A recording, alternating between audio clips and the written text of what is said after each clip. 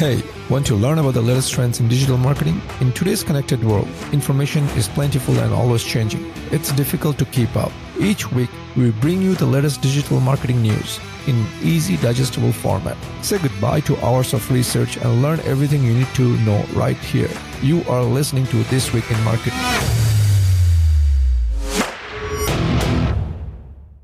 Hey everyone, welcome back to episode 69 of The Tweem Show. This is your host Sajid Islam, and today I'll be going over the notable news and updates in the digital marketing space from the week of August 9, 2021. Today, first off, we have an update from Instagram. So Instagram this week has rolled out some privacy features that you should be aware of. The first one was that the ability for people to limit comments and DM requests during spikes of increased attention.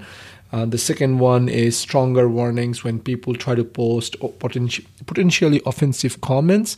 And the third thing is the global rollout of hidden words feature, which allows people to filter abusive DM requests.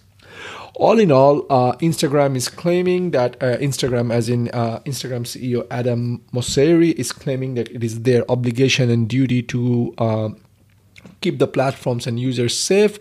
I somewhat agree with him. However, at the same time, I don't like the first update, the ability for people to limit comments and DM requests during spikes of increased attention, because it's a double-edged sword. Imagine if your video were to go viral and a lot of people are commenting, it's going to be like in a throttle down, and as a result, you will not get that exposure that you were really looking for.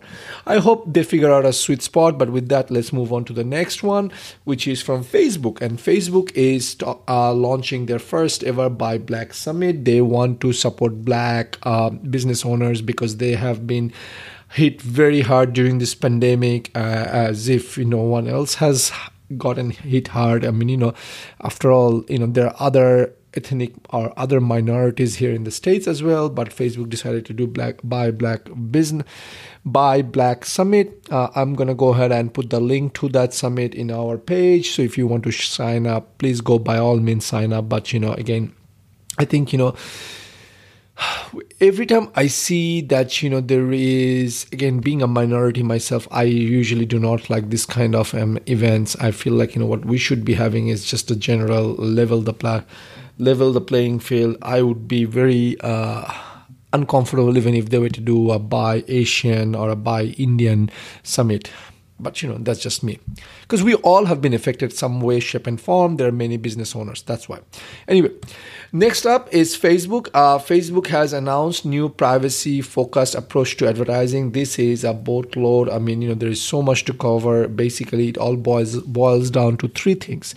Facebook had realized that Apple's app transparency tracking is there. It's going to be here to stay, and they're taking a big hit for that. So they have to figure out a game plan. They cannot just live on it and stay on it and things like that. So they're rolling out three things. Number one is they're calling it a secure multi-party computation. You really should be reading this thing on our show notes page, but in short, what secure multi-party computation is it allows two or more organizations, in which case first is Facebook and the second party is the advertiser itself. They will have separate data, right? They will not have, no one party will have all the data, and that data is going to be encrypted, in transit, at rest, and things like that. So you don't need to know all those technical details of how the data is going to be encrypted. In this day and age, it is actually a best practice to encrypt all the data, whether in transit or at rest. But what's really interesting, and what I think is, this is where you really need to see behind the veil or try to figure out the meaning, and which is why I believe you are listening to the Tweem Show podcast, is because Facebook is saying the secure multi-party computation, which is MPC, allows two or more organizations to work together while limiting the information that either party can learn. MPC is useful for enhancing privacy while calculating outcomes from more than one party, such as reporting the results of an ad campaign or training a machine learning model where the data is held by two or more parties. Today, this type of reporting requires at least one party to learn which specific people made a purchase after seeing a specific ad. With MPC, say one party has information about who saw an ad, and another party has information on who makes a purchase. MPC and encryption makes it possible for both parties to learn insights about how an ad is performing without the need to entrust a single party with both data sets. Last year, they began testing a solution called Private Lift Measurement, which uses MPC to help advertisers understand performance. Now, at a high level, this sounds great, but I dug a little bit deeper because they had a link and that took me to a page where they really showed me how MPC works. All in all, I'm not a big fan of it because even if you use MPC, you are going to send the data over to Facebook and Facebook will always have all the data, right? You as an advertiser, we will not have all the data. The other thing that Facebook doesn't talk about, and I believe this is where they're leading into, is Facebook is basically creating this thing as a way for Facebook Pay. So what's going to happen is, say you're selling on Facebook or Instagram and you're going to use Facebook Pay, you will never see all the details, and they're going to show the data to you as aggregate with averages. So you will always be seeing, here's the campaign, here's the average purchase price, which is really not a great idea because you could have 10 people buying $1,000 products, or overall their purchase size is average cart value is 1,000. Or 10 people could buy like $1,000 each, and then the rest 20 people are buying at $100 each, and you would be getting the average, and you would never know really the data. So this is a Facebook's way of, again, hiding the data more and more so that you are only playing with average. Now, if you ask me, average sucks. Right? Average sucks, but Facebook is pushing this, and I think a lot of people are going to probably jump on it. But if you are smart, if you have to advertise on Facebook, you advertise on Facebook. What can you do, right? That's the law of the land, and you deal with it. Anyway, the next update they have is on-device learning, which is trains an algorithm to form insights processed right on our devices without sending individual data as an item, such as an item purchase on or our email address to remote server or cloud. I really do not know how this is going to work, but this is all, really, I think this on-device learning is a very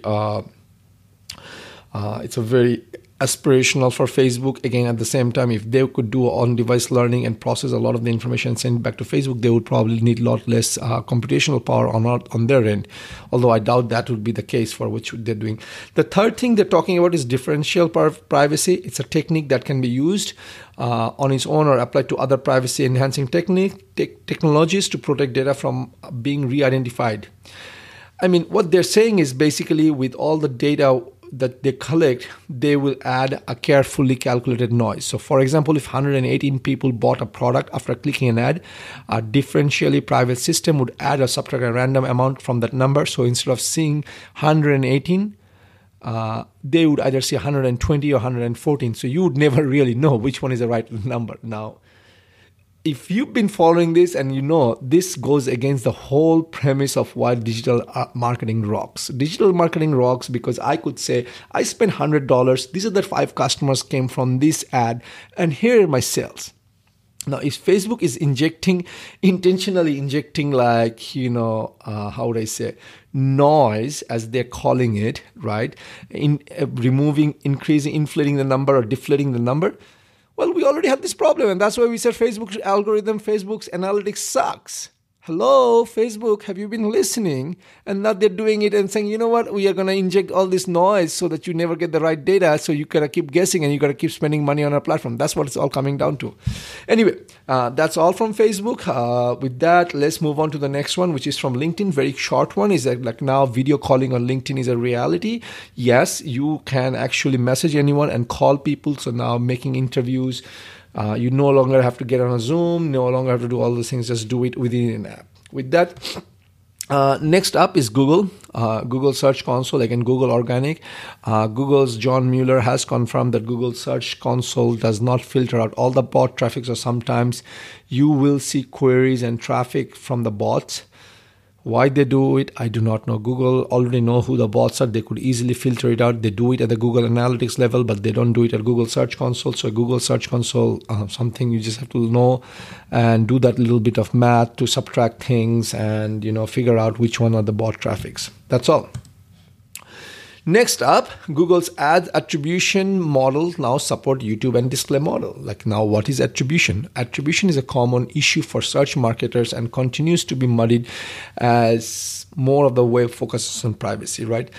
Attribution is basically the ability to model our visitors or users' journey through the web and figuring out which ad should get the credit for the sale.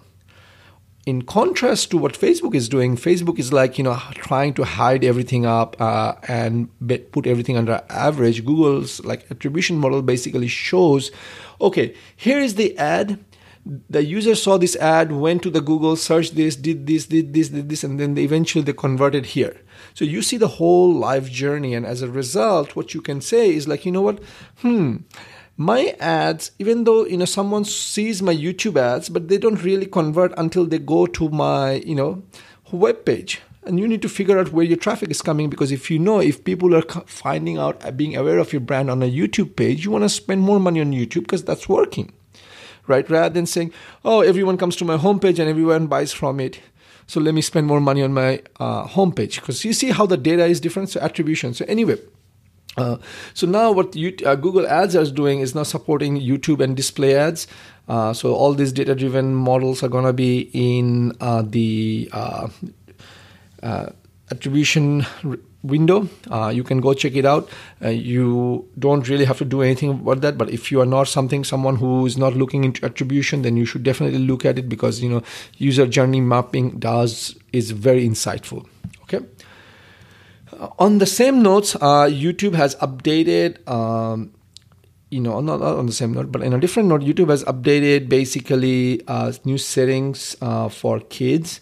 The main things you should want to know is like, when kids or users between the age of 13 to 17 upload their video, by default, it will be set to a very most secure private option. The most private option will by default will be set. Of course, kids can mitigate this default by going and changing it by themselves. They're trying to tackle overuse with the addition of take a break and bedtime reminders, so that children between the age of 13 and 17 don't stay up all night long, and use YouTube all night long. It's like your TV manufacturer saying, hey, the TV, hey kiddo, you're 15 and you've been watching it's midnight, and let me turn off your TV. I don't know. I like what they're trying to do, but at the same time, I don't like it, because they're doing basically this censorship or Big Brother type of thing. Let them do it. Let the parents figure it out. If they're between the age of 13 and 17, the parents are there. That's the reason, right? Why should you do it? The TV companies don't do that. The car companies don't say, yeah, hey, you are 13 years old and you're driving around. Let me shut off the car, or go home. Anyway, that's just me. But in what could be a big blow for big kid influencers, YouTube is actually removing more and more commercial content from YouTube Kids. What they're saying is they're not going to allow paid product placements. If they have any videos that with overly talking about a product, they're going to take it down, things like that. This actually, basically targets people like Ryan Kazi. Again, if you do not know him, he made $29.5 million in 2020. He's a kiddo. He's, I think, 13 or 14 years old. And yes, he made about $30 million in 2020 from his videos. I know. And my children used to watch his video all the time. And I will tell you, all he was doing is promoting all the different products like McDonald's. That's how my son learned McDonald's. We don't eat at McDonald's, but he learned about McDonald's through watching Ryan's video. And if YouTube takes him down, I think that's going to be a good thing. I'm not going to be hurt. Because I think, all he did was pushed products through all these product sponsorships that he had. But anyway, that's all you needed to know about YouTube changes that are happening. So again, there are a lot of other things that are happening. If you're targeting children or kids between the age of 13 to 17, there are some restrictions as well. Be careful, and let's move on to the next one. And the next one, what we have is Google Ads Editor has rolled out new features. The new features are lead form extensions, hotel ads, and more. If you're not sure what Google Ads Editor is, it is basically a tool that allows advertisers to make changes in bulk, making it easy to make optimizations and edits across multiple keywords, ads, ad groups, or campaigns easily and seamlessly. It's not something that you use from the Google Ads dashboard or the UI, but this is actually a program that you install on your computer and you run it and you make changes offline, and then you can, when you're ready to publish it, you can publish it all in one go into the Google's Ads system. It's a great thing. So the major changes are, again, like I said, lead form extensions. Previously, it was only accessible through the UI. Now you can actually work on leads form extensions through Google Ads Editor, YouTube Ads, which was released in YouTube Audio Ads, which was released in 2020 and was previously only available directly from the UI. And now audio ads can be set up through Google Ads Editor. And hotel ads, users can now use Google Ads Editor to manage hotel ads, which are basically feeds ads that help hotel advertisers promote prices and availabilities of the properties on any given day. Okay, that's it. With that, the other thing you you should know about is that Google provides more transparency over custom bidding process in Google Ads 360. Google Ads 360 is basically Google's enterprise ads product solution. Most people I know and most people who are listening to this will not be using Google Ads, but I wanted to touch it because I have a feeling that this is something that's going to come down the pipeline to the regular Google Ads, which is what we all are using, right?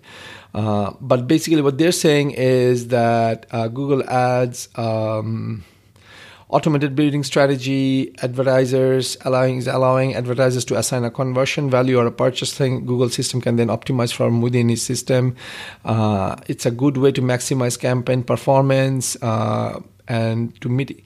And a lot of people were not using it. To add it, Google is now adding floodlight activities, which are pre-created HTML code snippets that can be used to track conversions. So all in all, what it's saying is that if you are using Google Ads 360 and automated bidding system to help you get more sales and have Google's machine learning algorithms learn more, get better insights, they're going to help you they're going to give you some HTML code, you put it on your sites, and then they're going to get more data around it. That's all. Okay, next up, and the last one of this week, is that Google has now launched a new requirements for Google Podcast before they will recommend your podcast. And this is an email I also received from them this week. But basically, beginning September 21, there are going to be a few requirements before your show or podcast can be shown as a recommendation. Number one is there has to be a valid crawlable image. The image must be accessible to Google. A short description, include a user-friendly short description that accurately describes the show. The email address is used to verify show ownership. Link to the homepage for this show. Linking your podcast to homepage will help the discovery and presentation of podcasts in Google services, and podcast author's name. A name to show in Google Podcast as the author of the podcast. This does not need to be the same as the owner. That's all. So these are small minor changes, but I thought you should know. Again, this being a podcast show, we are already doing all these things, so we are good, but I wanted you to know, just in case you missed that email, make sure you do this. Alrighty, folks, that's it for This Week in Marketing. Now you know everything to be in the know. If you'd like to read more, make sure you visit the show page where you will find the links to this article. Once again, this is your host, Sajid Islam, signing off. Until next week. Take care. Bye-bye. Thank you for tuning in this week. It was a pleasure to serve you all. Hit the subscribe button so that you remember to sign on next week. Same place, same time for another round of This Week in Marketing.